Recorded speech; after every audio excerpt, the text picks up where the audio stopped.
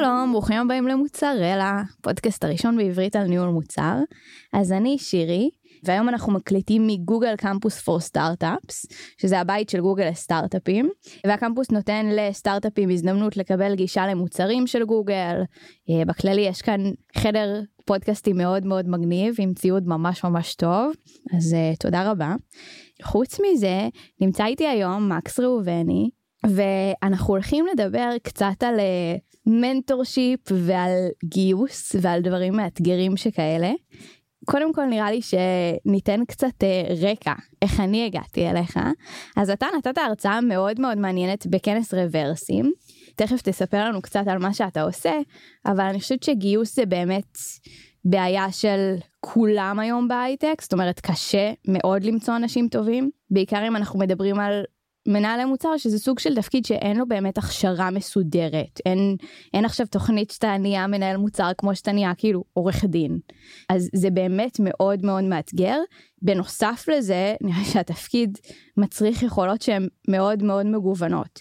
הוא גם שונה מחברה לחברה מאוד, וגם סוג של מנהל מוצר אתה צריך להיות גם טכני, ואתה צריך להיות גם ביזנסי, וזה כזה תפקיד שמאוד מאוד קשה למצוא, נגיד, בניגוד לא יודעת, מפתח בלי לזלזל במפתחים, ולמקס יש איזושהי הצעה מאוד מעניינת לפתרון לבעיה הזאת. אז אתה יזם, ואתה יועץ בכיר לניהול מוצר, ויש לך 15 שנות ניסיון בעולם ההייטק, שזה ממש המון. פשוט התחלתי ממש מוקדם. כנראה, כן, אני לא יודעת, כי אתה נראה מאוד צעיר, אז כאילו זה מאוד מפתיע. מתי התחלת? גיל 16 בערך.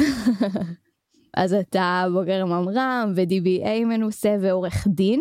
מפתיע, ומגשר ומנטור מוצר, ואתה עובד עם מעבדות של WeWork Labs וטקסטארס ועוד הרבה, ולא ברור מתי יש לך זמן פנוי, אבל בזמן הפנוי שלך התנדבת כראש מוצר מחלקת הטכנולוגיה של מידברן, שאולי תספר לנו גם על זה, כי זה נשמע מאוד מאוד מגניב.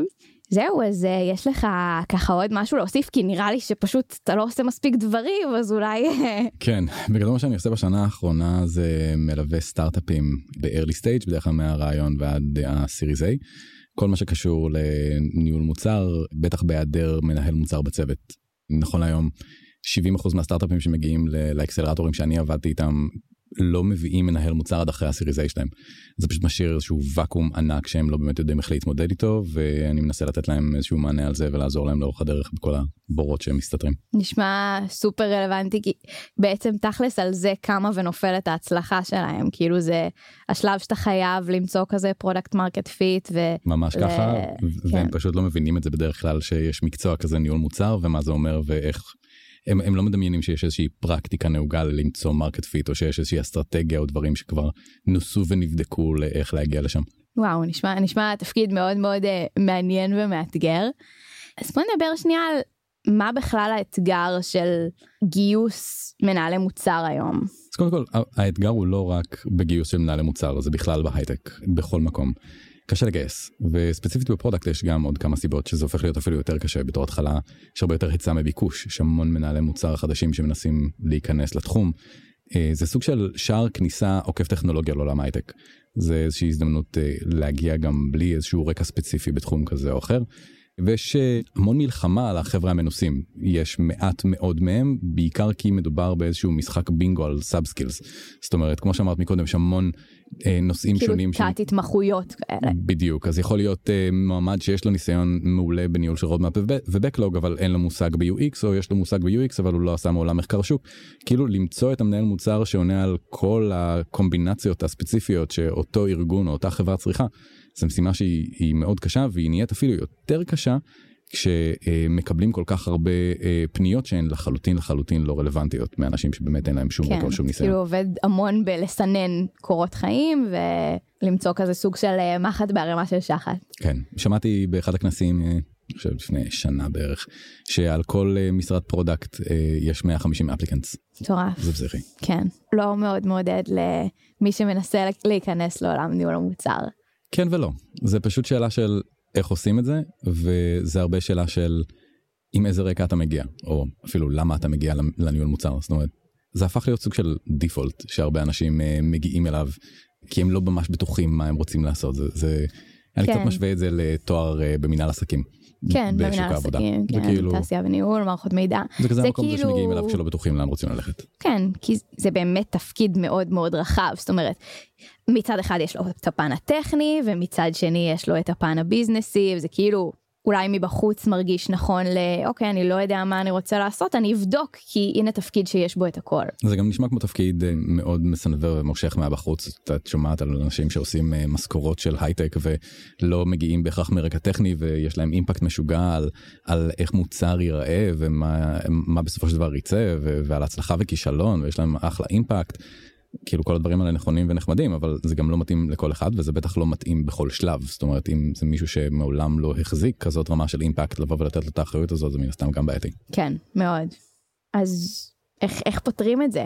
ההצעה שלי זה משהו שנקרא Mentorship hiring, שזה מתודה שקיימת מאז ומעולם. הזכרת מקודם עורכי דין, אז Mentorship hiring זה משהו שעושים ברפואה ובעריכת דין ובראיית חשבון ועוד הרבה מקצועות אחרים מאז ומעולם, וזה משהו שמיועד למקצועות שהם נחשבים יחסית מורכבים. איפה שלא מספיק ההכשרה העיונית וצריך גם באמת ניסיון מעשי, אז זה הדרך לבוא ולוודא שכל בן אדם חדש שמגיע לעסוק במקצוע מקבל את הניסיון המעשי הזה. עכשיו אני חושב שבעיקר בתחום שלנו של טק זה סופר סופר סופר חשוב, כי כמו שאמרת מקודם, כל חברה עובדת בצורה שהיא קצת שונה, יש לה את הנהלים שלה, יש לה את הדברים שחשובים לו יותר, דברים שחשובים לו פחות. יש עדיין חברות ב-2019 שלא מתעסקות בכלל באנליטיקות. זה באמת מהדברים שמשתנים המון. אז הרעיון הוא, במקום לריב עם כולם על הטופ טלנטס בתחום של הפרודקט, להסתפק רגע בטופ טלנט אחד או שניים שיש לך כרגע בארגון, ולהצמיד אליהם פוטנציאל טלנטס, אנשים שעם מנטורינג נכון ועם הזדמנות מתאימה יכולים לגדול ולהתפתח להיות המנהלי מוצר הטופ טלנטים הבאים בחברה שלך. זה רעיון שהוא מאוד מאוד טוב, אני גם מאוד מאוד מאמינה בזה.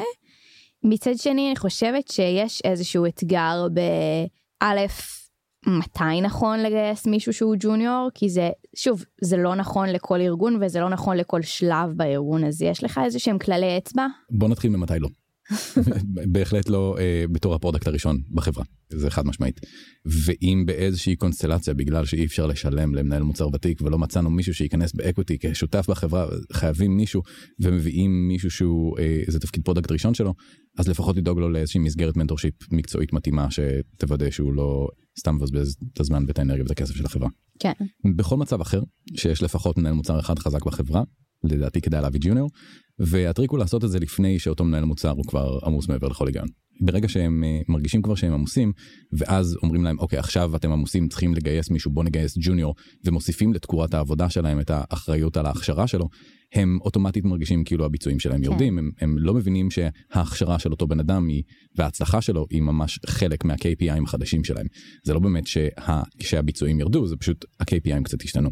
כן. אז לוקח קצת זמן לעשות את ההתאמה הזאת, ולכן ההמלצה היא תמיד ברגע שאתם יכולים, זאת אומרת לא לחכות למתי שצריכים, אלא ברגע שיכולים, שיש את הקפסיטי, גם הכלכלי וגם הטלנט, האינסייט שיכול להעביר את המנטורינג הזה, זה הזמן להכניס את האנשים האלה, ואז בכל מקרה לאנשי פרודקט לוקח המון זמן להתחיל להביא value לחברה. מדברים בממוצע בין 3 ל6 חודשים על טלנט שהוא ותיק, שהוא באמת כבר טלנט. כן. אז גם פה, אם תביאו אותם 3 או 6 חודשים לפני שאתם באמת כבר טובעים במשימות, אז בעוד 3 או 4 או 5 חודשים כבר יתחילו לתת value אמיתי. והם יתחילו לעשות את זה כמו שאתם אוהבים, כי אתם לימדתם אותם איך לעשות את זה. מצד שני, שוב, כמו שדיברנו על זה, אז השוק מוצף בג'וניורים, ואחד הדברים שאני בעצם צריכה לדעת זה לחזות האם מישהו שאני מגייסת, זה כמובן נכון גם לג'וניור וגם לסיניור, אני חושבת שבג'וניור יש הרבה יותר סיכון, א', כי הוא מעולם לא עשה את העבודה הזאת, אז ככה אין לו רקע, ב', יכול להיות שגם בתור ג'וניור הוא פתאום יבין שוואלה, זה לא מה שחשבתי שזה, כאילו יש כאן סוג של המון המון סיכון, ובאמת צריך לזהות את הכישרונות האלה. איך עושים את זה? קודם כל, אני לא בטוח שאני מסכים שיש בזה יותר סיכון מגיוס של טופ טלנטס. בסופו של דבר, כשמסתכלים, גם מהניסיון שלי אני יודע להגיד, כשמסתכלים על ג'וניורים שמגיעים, הם מאוד גרייטפול על ההזדמנות שניתנת להם, הם מחזיקים את העבודה בשתי ידיים, הם עושים מאמצים משוגעים כדי להשתפר במה שהם עושים, כדי להוכיח את עצמם, שזה משהו שלא תמיד אפשר להגיד על טופ טלנטים שמצטרפים לצוות מאיזושהי עמדה של כוח, אחרי שהם התקבלו ל3 מקומות אחרים גם. מעבר לזה, יצא לי לראות כבר לא מעט פעמים, דווקא טופ טלנטס מגיעים, ואחרי שבוע או שבועיים מחליטים שזה לא מה שהם רוצים לעשות, זה לא הסביבה שהם רגילים אליה, ומתפטרים. ואז תהליך גיוס של חצי שנה של להביא את הטופ טלנט הזה, והמשא ומתן והמשכורת הגבוהה, בסופו של דבר יורד לטמיון. כן. אז לא בהכרח ששם הסיכון הוא יותר גדול. לגמרי, מי שסיניור הוא גם שוב, הוא הרבה פחות גמיש מחשבתית. יכול להיות שאם תביא ג'וניור, או תביא איזשהו סיניור, והארגון שלך עובד קצת אחר ממה שהוא ציפה, או אחרת ממה שהיה בחברה הקודמת שלו, פתאום הוא יהיה כזה, רגע, זה לא מתאים לי, או אפילו ינסה לשנות דברים, שזה מאוד קשה לארגון ככה להתמודד עם עובד חדש שמתחיל וישר מתחיל לעשות הואה. אז יכול להיות שבמקרה הזה באמת ג'וניור הוא יותר גמיש מחשבתית, כאילו אין לו את הדעות הקדומות האלה על איך דברים צריכים להיראות. זה מאוד נכון, זה עניין של לגדל אותו בדמותך. זאת אומרת, כשאתה מביא ג'וניור, יש לך את ההזדמנות באמת להחליט באיזה חלקים, איזה סאב סקילס הוא צריך להתמקד. אם אתה צריך ג'וניור שלומד אנליטיקות, אתה תשלח אותו לקורס אנליטיקות, תן לו לעושה את הדאטה, וייצא לך מומחה אנליטיקות שבעוד חצי שנה מעכשיו יוכל לגמרי כאילו לבוא ולדבר גם במיטאפים על זה. ברגע שאתה מקבל מישהו שכבר מגיע מאיזשהו ארגון קודם, סתם ניתן דוגמה, מישהו שעבד עד היום רק במיקס פאנל, ופתאום הוא עכשיו צריך לעבוד בגוגל אנליטיקס. כאילו לקח לו את הידיים ואת הרגליים, עכשיו צריך ללמוד את זה מאפס. הוא לא בהכרח רוצה או חושב שהוא צריך להוכיח את עצמו במשהו, אז הוא גם עושה את זה קצת לאט. אין את הבעיות האלה בדרך כלל עם ג'וניורים. הם מנסים לטרוף את העולם, והם מנסים ממש לקחת את כל דבר שנותנים להם בשתי ידיים. עכשיו שוב, לא תמיד, לא כולם, אבל כמכלול רואים הרבה מאוד אינגייג'מנט, ורואים הרבה מאוד ניסיון והשתדלות אצל ג'וניורים, שכמו שאמרנו, לא תמיד רואים אצל הסיניורים. כן. אז שוב, יש איזה שהם מדדים לדעת האם ג'וניור שאני מגייסת, בוא נגיד, יצליח בתפקיד או יעשה את התפקיד טוב. אפילו גוגל כבר הודו שהם לא באמת יודעים איך לגייס אנשים בצורה שתחזה את סיכוי ההצלחה שלהם בארגון. זה לא משהו שעוד אין לנו את הטכנולוגיה הזאת, אנחנו עוד יודעים. מאוד קשה לשמוע את זה בתור מנהלת מגייסת. אני מצטער להיות זה שמבשר, אני לא הראשון ולא החכם ביותר שאמר את זה, אבל המציאות היא שקשה מאוד לחזות את הסיכוי ההצלחה, אבל אפשר כן לנסות לזכור מה אנחנו מחפשים ולנסות למקד את זה לשם. אז כאילו להתמקד מאוד בפוטנציאל התאמה, בהתאמה לקולטורל פיט, בעיקר כשמדובר במנהל מוצר שמאוד מכתיב את הטון לצוותים שסביבו ואנשים שהוא עובד איתם, שצריכים לראות אותו מוביל ולוקח את הדברים קדימה. וזה לא אומר שלא צריך בכלל להגדיר איזשהם דרישות סף או משהו כזה, זאת אומרת, אפשר לגמרי לצפות שהבן אדם יגיע מאיזושהי קריירה קודמת ושזה לא תהיה עבודה ראשונה שלו. מאוד רצוי שהוא יגיע באמת מאיזשהו רקע רלוונטי, אם זה אומר שהוא עשה עיצוב או אם הוא עשה סיילס או אם הוא עשה פיתוח. ואם הוא מגיע מתוך הארגון זה לגמרי בונוס. זה כבר מקל על החיים לא מעט, אבל גם שם חשוב עדיין לעשות איזשהו תהליך סינון ספציפי לעבודה של ניהול מוצר. כן. הכי חשוב זה לשים לב למה הם כן עשו בעבר. זאת אומרת, לראות מתי הם תרגלו את השרירים האלה של ניהול מוצר בתפקידים הקודמים שלהם, אם זה ניהול של תיעדוף, אם זה להביע רעיונות מורכבים, גם בכתב, גם בעל פה, אם זה מנהיגות, תקשורת אישית, פתרון בעיות on the fly, כאילו זה דברים שלא רק בתפקידים של ניהול מוצר פוגשים אותם. לגמרי, כן. זהו, וחשוב פשוט לאורך התהליך הזה לנסות להבין איך הם חושבים, איך הם מתקשרים, וכמה מהר הם מצליחים להתאים את עצמם לאיזושהי מציאות שמשתנה סביבם. זאת אומרת, אם את רגע משנה להם את אחד המשתנים במשוואה, כמה מהר הם מגיבים לזה. כן, זה שוב דברים שמאוד מאוד קשה להבין אותם בראיון פרונטלי. יש איזה תרגילים רלוונטיים או משהו שאני יכולה באמת לעשות ככה? קודם כל, יש המון תרגילים. זה מאוד משנה איך עושים אותם. זאת אומרת, תרגיל אחד יכול לעבוד לי ולא לגמרי לעבוד לך. זה מאוד תלוי גם במראיין. כשניגשים לתרגילים האלה חשוב נורא לא לצפות לאיזה משהו נורא ספציפי ולשמור על ראש מאוד פתוח. צריך לזכור שהוא מגיע בלי הקונטקסט שלנו יש, והוא מגיע בלי הניסיון שלנו יש, או עם ניסיון אחר משלו. ובעיקר כשמדברים על ג'וניורים צריך מאוד להתמקד על התהליך השיבה, ולא בהכרח על התוצאה הסופית. כי עוד אפשר לשנות אותה לא מעט. ברור. פשוט צריך, לדוגמה, לתת להם לשחק עם המוצר שלכם. לראות מה הפידבקים שהם נותנים עליו. תרגיל שאני מאוד אוהב לעשות זה באמת לתת להם לשחק עם המוצר, לבקש מהם לבנות איזשהו בקלוג של משימות, של פיצ'רים, של שינויים, של באגים שהם רוצים להכניס במוצר שלי, ואז נותנים להם לתעדף את המשימות האלה, ולבקש מהם גם לזהות באגים בתוך הדבר הזה, ולבקש מהם להסביר למה זה התיעדוף הנכון לדעתם. וככה אנחנו קצת מתחילים להבין באמת את היכולת שלהם לנהל סדרי עדיפויות, וגם לנמק אותם ולהסביר אותם בצורה שעוברת. אחר כך לבקש מהם להחליט איפה הם חותכים גרסה. באיזה שלב יש מספיק ערך כדי להצדיק להוציא את זה החוצה למשתמשים. בודקים איך הם מסתדרים עם זה, ומנסים להבין האם יש להם באמת את ההבנה הטבעית של value, של מה שווה לדלבר החוצה, ובאמת יהיה לו אימפקט. השלב הבא זה באמת להזיז להם את השטיח מתחת הרגליים. עכשיו בוא נגיד שהשיקול המוביל של החברה השנה הוא מקסום מספר המשתמשים שלנו. בוא נראה איך זה גורם להם לשנות את הסדרי העדיפויות שלהם, איך זה גורם להם לשנות את הקו חיתוך שבו מוצאים גרסה. זאת אומרת, המשחקים הקטנים האלה, אם נותנים להם באמת להסביר אותם בכל, עוזרים לנו מאוד להבין איך הם חושבים. בדיוק. זה גם לדעתי תרגילים מאוד טובים, כי מצד אחד הם גורמים לנו להבין איך הם חושבים ולראות שהם מסתדרים עם תיעדוף. מצד שני, הם גם צריכים להסביר לך את זה. וזה מספר הרבה מאוד על, אוקיי, איך הם יסבירו עכשיו, הם יצטרכו לדבר עם לקוח, למה הם תיעדפו ככה, או עם המנהל שלי, או עם בן אדם מהסיילס, למה לא הכנסתי את הפיצ'ר שלך. זה מאוד מספר על העתיד, ועל האם הם יוכלו להסביר את זה כמו שצריך. אני חושב שכולנו יכולים להסכים שתקשורת זה כנראה הכלי העיקרי והכי חשוב שיש למנהל מוצר לפני הכל. אם הוא לא מסוגל לתקשר complex thoughts and ideas, יהיה לו מאוד קשה לרתום אנשים ולשכנע אותם. זאת אומרת, בקלאסי למנהל מוצר לא אמורה להיות שום סמכות מעל אף אחד. הסמכות היחידה שיש לו זה הסמכות שאלוהים נתנה לו לשכנע אנשים. לגמרי.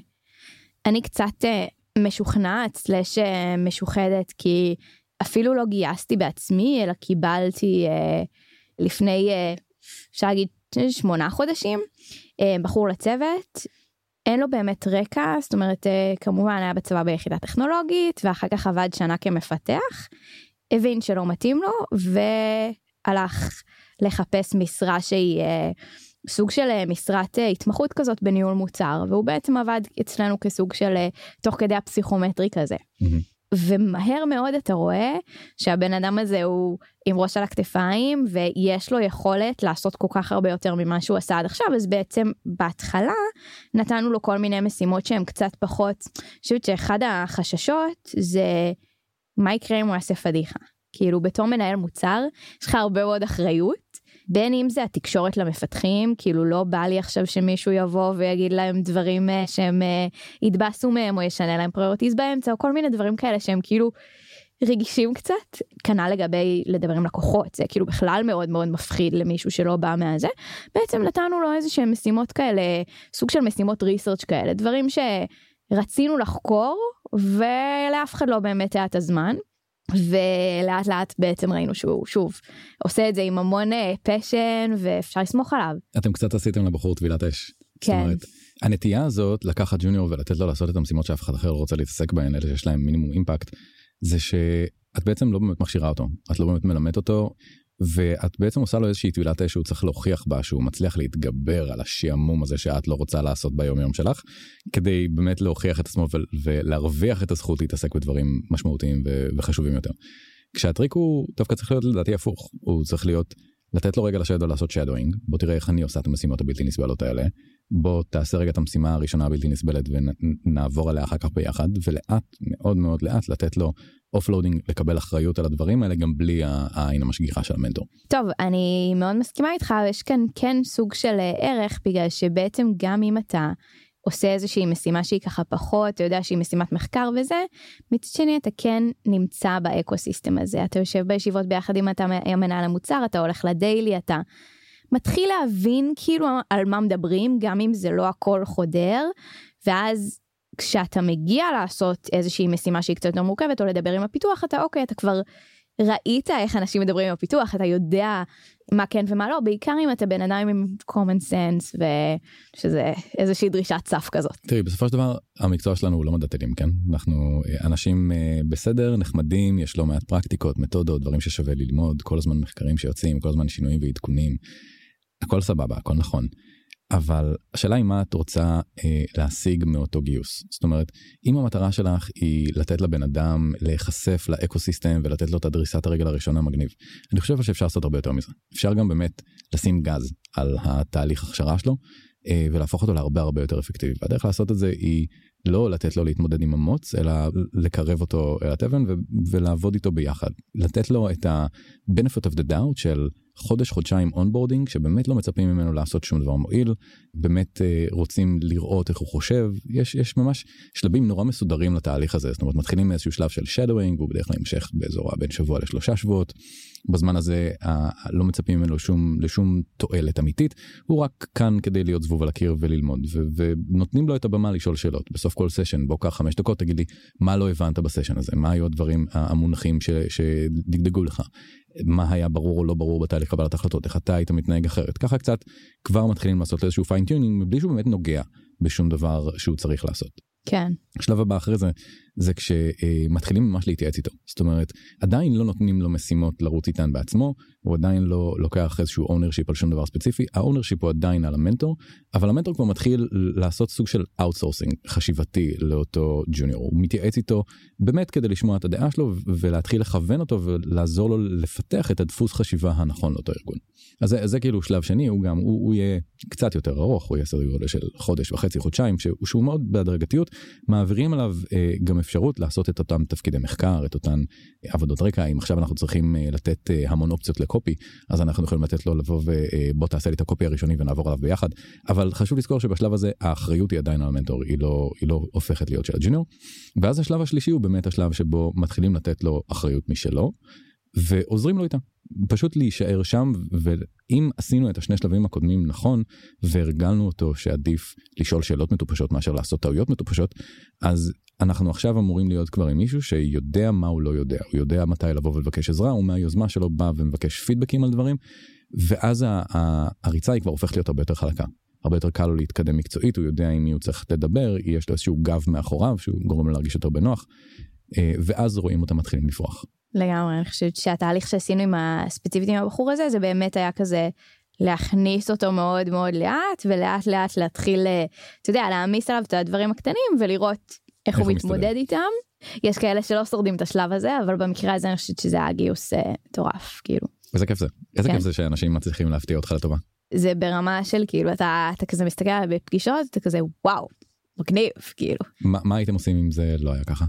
שאלה טובה. שוב, בגלל שזה היה איזשהו תפקיד כזה ראשוני של סטודנט / מתמחה, אז זה לא שעכשיו לקחנו מישהו בפול טיים ואמרנו, הנה זה הבחור שאנחנו מאמרים עליו. שזה אגב קצת יותר מסוכן, בעיקר שוב, אם אתה מגייס לא ממקום של טוב, יש לי כסף ואני רוצה עוד מישהו, אלא ממקום שאני צריך מישהו.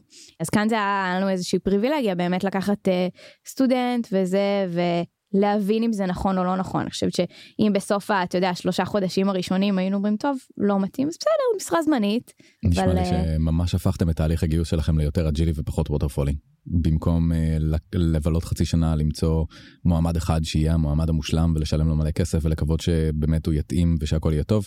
התחלתם בהתחלה שהיא קצת יותר קטנה, היא קצת יותר סולידית, היא קצת פחות מחייבת, בדקתם את המים, ראיתם כמה זה טוב ומשם החלטתם לעבוד קדימה. אני חושב שזו גישה נכונה כנראה לא רק כלפי ג'וניורים, היא גישה נכונה כנראה בכלל להיירינג, במקום לעבוד באיטרציות ענקיות כאלה של אני חייב למצוא את הפרודקט מנג'ר המושלם. אפשר פשוט לבחור איזשהו פרודקט מנג'ר שרואים בו המון פוטנציאל, ולהתחיל לבחון האם הפוטנציאל הזה באמת מתממש או לא.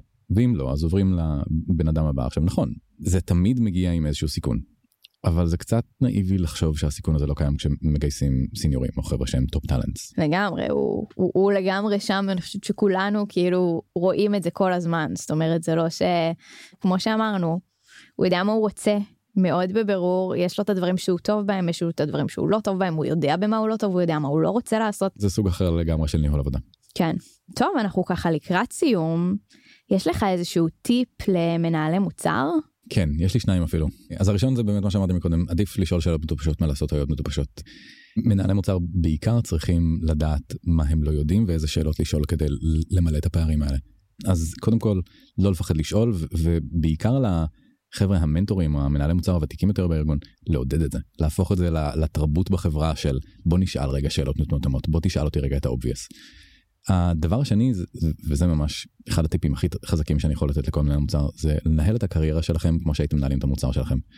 תנהלו אותו עם גול מאוד ברור, תבנו מזה אחורה את הרודמאפ, תבינו מה אתם צריכים לעשות ועל מה אתם צריכים לעבוד, תעשו מחקר שוק, תבדקו איך מנהלי מוצר אחרים הגיעו לאן שהם הגיעו, תסמנו לעצמכם יעדים, מטרות, עסקיים, אמיתיים, שתוכלו למדוד, תגדירו לעצמכם KPI'ים לגבי הצורה שבה אתם מתראיינים, כמות הרעיונות שיש לכם בשבוע.